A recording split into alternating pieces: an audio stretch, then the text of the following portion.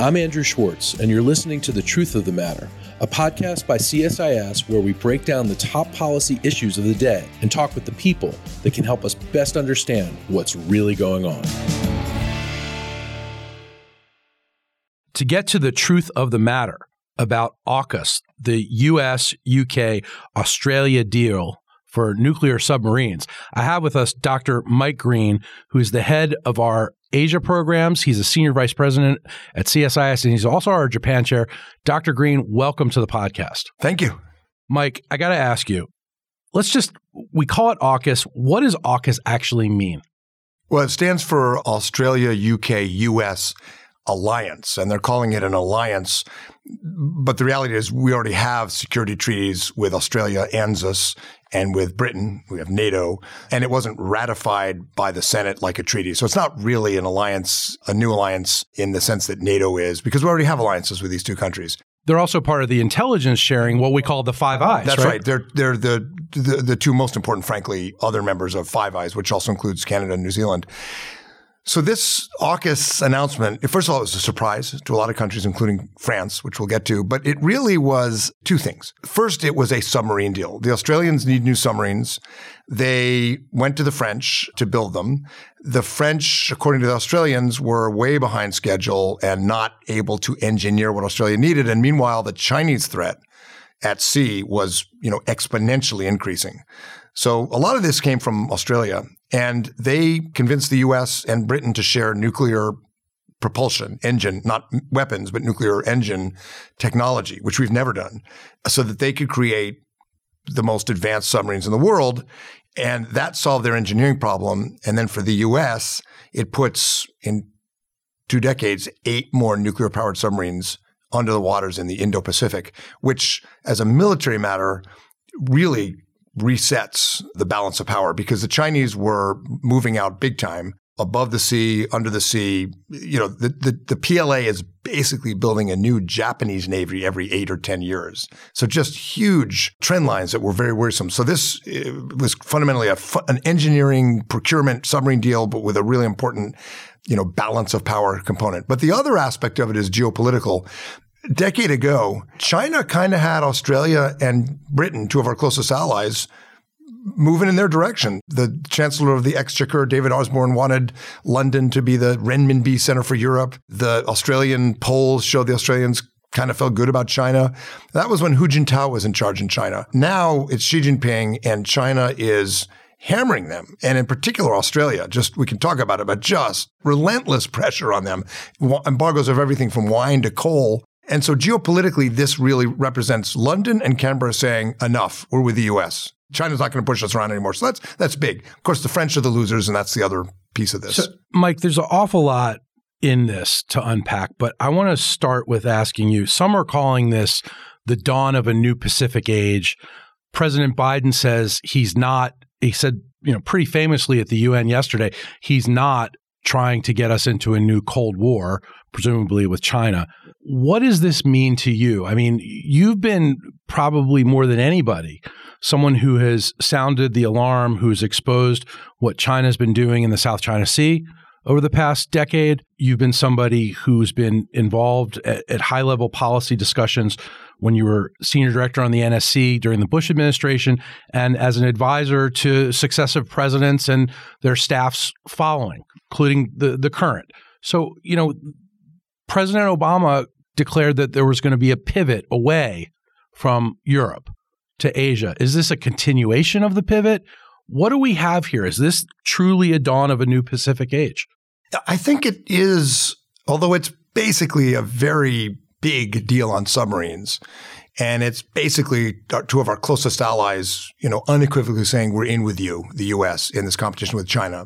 Implicitly, but unmistakably, that's the message. That's a big deal. But I think you're pointing to an even bigger deal in some ways, which is President Obama said in 2011 he's pivoting to Asia, but a lot of people asked, where's the beef? Where's the pivot? And this sends a really strong signal to the world. In part, the fact that the U.S. and Britain and France were willing to do this, knowing France would be furious. This really says that, the center of our geopolitical future is Asia. And throughout the Cold War, the center of competition with the Soviet Union was not Asia, it was the Fulda Gap. we thought rightly that if the Soviets dominated Europe, we lose. And of course, we cared about Japan and Korea, but it was Europe. During the Korean War, for example, 1950-51, well, we had Marines and airmen, soldiers dying in the Korean Peninsula. The Army sent more divisions to Germany than Korea because that was the central front, the Fulda Gap in Germany, the invasion route for the Soviets. So we had to stop. Heather Connolly and I have a piece coming out that says basically, wake up Europe, wake up world. The Fulda Gap in the 21st century is the island chain in the Western Pacific. That's the invasion route. That's the gap. That's the sort of gyroscope of global stability that's now being contested. Fascinating. And we're not going to let China have it. And that's the signal we've chronicled more than anyone with overhead imagery, with analysis, China's military buildup, artificial islands in the South China Sea. We just had a piece from Greg Poling in AMTI, Asia Maritime Transparency Initiative, about how China's Liaoning aircraft carriers will use their artificial islands to project even further into the Pacific. We've shown with imagery and analysis dual use port building in the Indian Ocean. China's got a larger navy than the U.S. now, at least in terms of the number of ships. Ours are still better. And as I said, they're outpacing the Japanese, the Koreans, Australians. So we had a very real problem. And this redresses it to a significant extent. But, there's ruffled a lot of feathers in the process. And it lays down a marker, and it's not just a pivot. This is addressing a very real need, as you just described. Yeah, I think that, the Chinese, first of all, are furious. And in recent years, I have to say, when I was a grad student at CSIS, I was forced to read North Korean propaganda when I was studying Korean. Talk about making your head explode. The Chinese official line now sounds to me like North Korea. It's kind of over the top, but they're really unhappy because they were moving out into the Pacific, into the Indian Ocean with some impunity. This signals that they're not going to be able to do that. And now some are saying, this is a militarization and this is containing China. It's not. It's not. Biden, Johnson, Scott Morrison, Australia, they're different. This is not the way the Trump administration articulated China policy, which was kind of a containment sounding policy where there was no room for cooperation. All three countries want to cooperate with China on trade, on climate change, and are seeking to change China's behavior, not contain China's growth or success. But Biden has very clearly said the United States is a Pacific power. Yep. Yeah. It's interesting because he was chairman of the Senate Foreign Relations Committee for a long time when most of the hearings were on Europe and the Middle East, frankly. Right. And positioned himself as the guy in the Senate on the Democratic side in foreign policy. And especially on the transatlantic relationship. Right. More so than the Pacific. Tony Blinken, Secretary of State, French speaking, again, in the Senate Foreign Relations Committee as the lead staffer, very focused on Europe, Middle East. This is not an administration full of Asia hands once you get above Kurt Campbell, the senior coordinator. But it is an administration now that has completely embraced Asia as our priority. So Kurt's done his job. Kurt was hired because that's the priority, and he did his job in convincing him to stick with it. The problem is we're a global power. We still have Russia. We need Europe to deal with China. And the collateral damage to Europe, I think, has surprised the administration. The French are furious because they're losing an almost $70 billion submarine deal. But frankly, they knew they were going to lose the deal. I don't think it was a surprise. Because the deal wasn't for nuclear subs. It was for conventional subs. Yeah, the French had a nuclear sub. They were going to put a diesel engine in. So maybe at some level, the French are thinking, well, maybe we would have sold you our nuclear-powered subs. But the bottom line is the French were not delivering. The Australians were clear with them. But it's not just about the money for them. No, I think, they have an election in about 6 months. Yeah, let's get into that in a second. Yeah. It's a prestige thing for France. You know, France, as Britain stumbles after Brexit, France is emerging as, a defense capability comparable to Britain's and Japan's and Korea's. They're all about the same size in terms of their spending. But France was stepping out in the post-Brexit era as a real player and as in many ways the center of Europe's defense and security, because Germany's very passive on these issues compared to Japan, another former wartime enemy. But the Germans have gone in a different direction from Japan. And Macron has positioned himself. This is very embarrassing. And right. He said that we can't rely on even before Trump, he said we can't rely on the United States for our European defense. We need to get stronger. So the French are embarrassed. They've lost a lot of money. They have an election. They're taking it much worse than I think the administration anticipated. Some of what the French are doing is really not going to amount to much. For example, Macron's reaching out to Modi in India and the Indonesians and talking about a less militarized, approach to the Pacific that France will champion. But when you go to the Pacific, when you go to Asia, people are not looking to the French. So I'm not sure that India is going to change its participation in the Quad with us and Japan and Australia, for example, or that Indonesia is going to somehow change its foreign policy because the French are upset with us. But within Europe, it is hurting us. And I think more than the administration hurt. The EU is largely rallying behind France in putting us, the U.S., in the timeout chair. I don't think it's permanent, but it has done some damage. And I think the administration is surprised, and I suspect they didn't fully think through how to unveil this, how to roll it out to minimize the damage. And this is, of course, on top of Afghanistan. Yeah. And Biden's plan, now it really appears much more clear, is that his plan all along was we need to pivot to Asia. We need to contain China. His foreign policy is centered around containing or changing the behavior of China, the so-called strategic competition with China that we're always talking about. That's the cornerstone of a Biden foreign policy. Couldn't do that until we got out of Afghanistan. So we have the get out of Afghanistan. The French are upset with us because they weren't consulted. And then you have this. Now they're doubly upset with us. So you have a double whammy here with the French. And the French aren't going to suddenly, cheat on us and form an alliance with the Chinese. They have their own huge problems with China. They have the largest exclusive economic zone in the Pacific, in the South Pacific, because of their former colonies. And the Chinese are encroaching on their maritime space too. So they're not going to do that. But it does throw sand in the gears in the transatlantic relationship. And the Chinese will try to make hay of that. So the question I'm trying to figure out is why, yes, the French would be upset. No, you could not tell the French we were going to do this because they obviously would have tried to sabotage it. So I understand all that. But I think back when I was in the NSC, we sold F-16s to Pakistan in the War on Terror. And we were at the same time strengthening a new strategic partnership with India. And we knew the Indians would be unhappy. And we spent hours around the Situation Room table and in the State Department thinking through how do we make this less damaging to India, to our relationship with India. It doesn't appear that really happened. And, the strategic building blocks that the Biden administration is putting in place, except for trade policy, are basically right on. Competition with China, alliances, so forth. They're having trouble with execution. And I think at least part of it, frankly, is that they don't have people in place. They have very few political appointees in the assistant secretary jobs and the ambassadorships for Europe or Asia. And this was some of the same criticism that President Trump suffered. Yeah. And, who's to blame? Well, I talked to friends on the Hill on the Republican side, and they say Biden's not sending nominees fast enough. You talk to the Biden administration and they say, well, Hawley and Ted Cruz are blocking all our nominees. Yeah, I have 2 kids. You have 2 kids too, I think. In those situations, you have 3. Oh, that's more complicated. Yeah.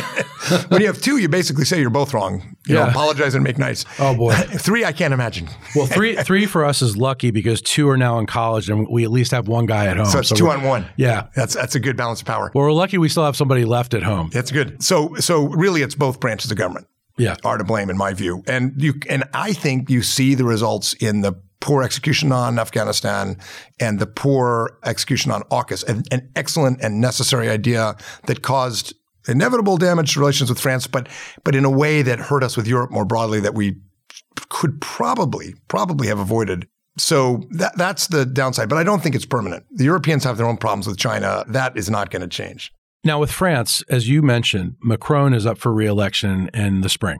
He is likely to face a very intense runoff against Marine Le Pen, which Marine Le Pen is an ultranationalist. And some are saying Macron is playing this situation up to make him look like he's anti-U.S. for domestic politics purposes. Do you buy into that at all? To quote a certain French character in the movie Casablanca, I am shocked that Macron would engage in such posturing about the United States in an election. It's almost C'est magnifique. It's almost standard operating procedure in French and German elections if there's any tension at all in transatlantic relations. I can't think of in our day, it was Iraq, and Chirac and Schroeder ran against the U.S. after, frankly, both of them promising President Bush they wouldn't, but it was just too tempting. It's very different from Asia, where our allies are a lot more frightened and worried and want us in. And you can see that in the way Abe tolerated Donald Trump.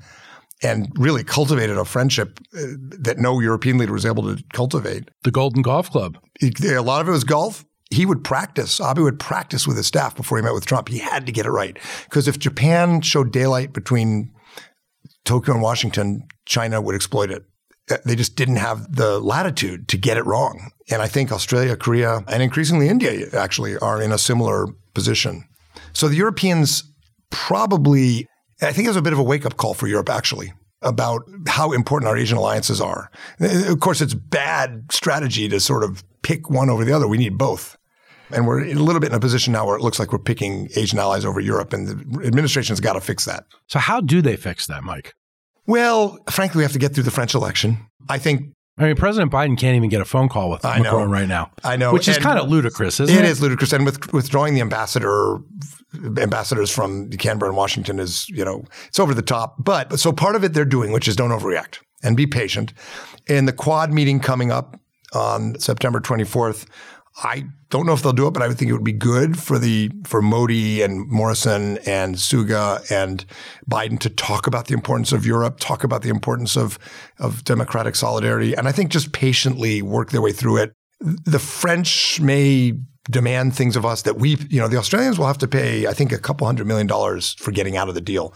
There's some rumors the French will demand we also pay. And that stuff's ludicrous. We're not going to do it.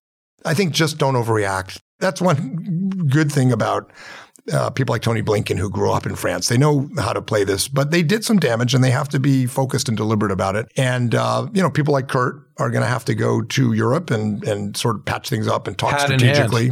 Not hat in hand. We didn't do anything wrong in terms of the strategy. It just, lesson, we need to coordinate better. I'd turn lemons into lemonade. Lesson here is we need to coordinate more on Asia. Yeah. I mean, how much do we really care that France is upset right now? In the Asia context, frankly, the diplomats, journalists I've talked to from Japan, Australia, India don't really care at all. But in our transatlantic context, it matters. And China is a global problem, not just an Asia problem, especially on technology, human rights, trade issues. And we've got to start patching things up with Europe. I would be patient with the French, work through the election. It's a larger Europe problem. It's not just a France problem. It's a larger problem. I would really get ready for whatever, constellation comes in Germany to engage in a very serious and high level way. I'd work with the other countries that are much more aligned with us, frankly, like the Dutch. And they're going to have to, step up their European diplomacy a bit. Well, Biden, of course, campaigned on rebuilding our alliances. This seems to fly in the face of it, but you're saying it's really not. It's just a momentary situation.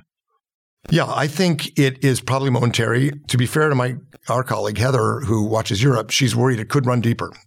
And the French influence within Europe is big.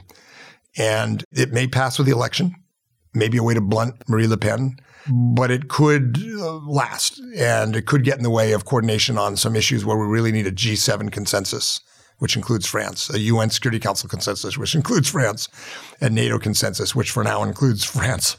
So I think AUKUS was the right move.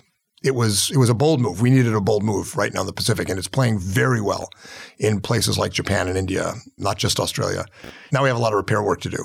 And it's going to be retail diplomacy, I think, not the French will not let us do a big, bold move with Europe right now. It's going to be retail diplomacy. But again, that's where, the fact we don't have ambassadors and assistant secretaries in place is kind of hurting us.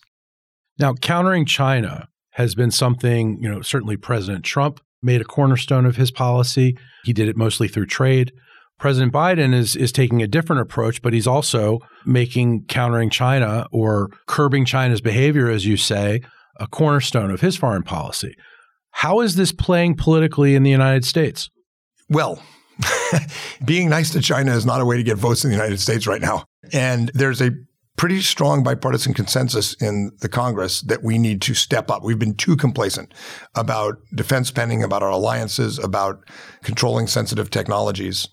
And you have some outliers, the Hawleys and the Marco Rubios, who are going to say that whatever Biden does, it's weak on China. That's politics. But in terms of policy, when you get behind closed doors with members of both parties, there's a pretty robust consensus. Not 100%, but pretty robust. The technology bills in the Senate on China had 2/3 support.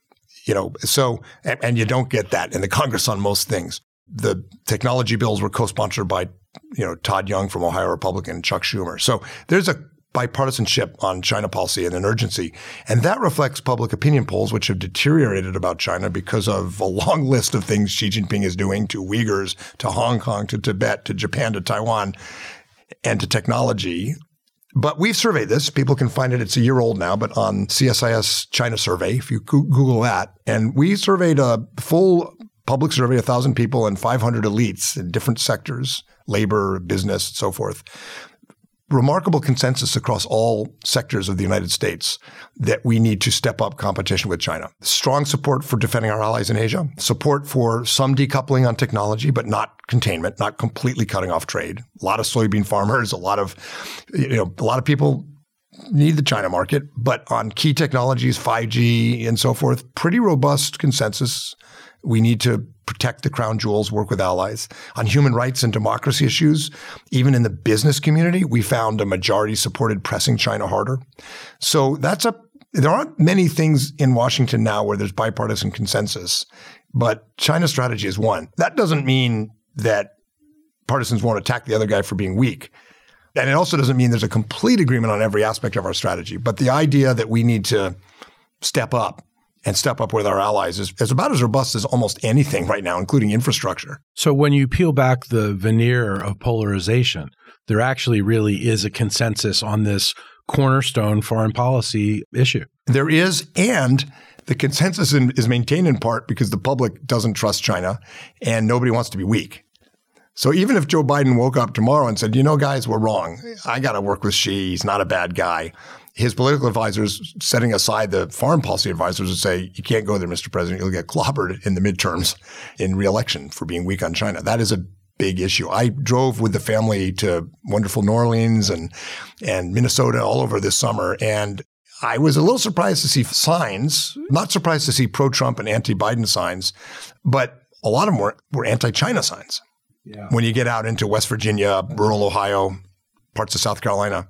So nobody wants to be soft on China right now. Right, and the opinion polls really do show that it being anti-China is a bipartisan thing. And in China, frankly, Xi Jinping is on a social mobilization campaign of his own. He's seeking a unprecedented third term as leader. Basically, he's changed the rules so that he can rule for life. And he's not backing down. He's whipping up a pretty nationalistic rhetoric on the Chinese side too. And it's making it even harder for those on the U.S. side who want to try to build bridges to do that. For example, Wendy Sherman, John Kerry, others have said we should cooperate on climate change. And the official Chinese response is not till you stop doing all the things we don't like on Tibet or on Taiwan. And so there's no safe ground for someone to come forward in American politics and say, let's build bridges right now. I think we'll get past this, but that's the politics of it. How are we going to, in your view, move past this with Europe so that we can, in more of a grand strategy sense, what is the path forward so we can maintain a robust relationship with our European allies? Honestly, the most important thing right now is for the Senate to start confirming our ambassadors and our assistant secretaries, because all the diplomacy, not all, but too much of the diplomacy is being done by the White House right now. And I was in the NSC in the White House for almost 5 years. And when you come from the White House, people listen, but there's not enough of you and you're busy, and your main job is not diplomacy, but coordinating policy inside the U.S. government. And that's how we're doing a lot of the diplomacy right now, is out of the White House. And so the main thing is we've got to get people in place. It's taken too long. The Biden administration is slow rolling the nominations for political reasons, I think. They're trying to stage the nominations for communications purposes politically. And the Senate is posturing, not most senators, but some senators like Hawley and Cruz are posturing. And, get over it. If you're serious about competition with China, put the people in place we need to build the bridges with allies and partners to do it. I'd say that's the most important thing. We get butts in seats and in airplanes, and that will help a lot. Mike Green, thank you so much for helping us get to the truth of the matter on this extremely complex set of issues that Americans are now learning to, really understand. Really appreciate it. You bet. Thank you.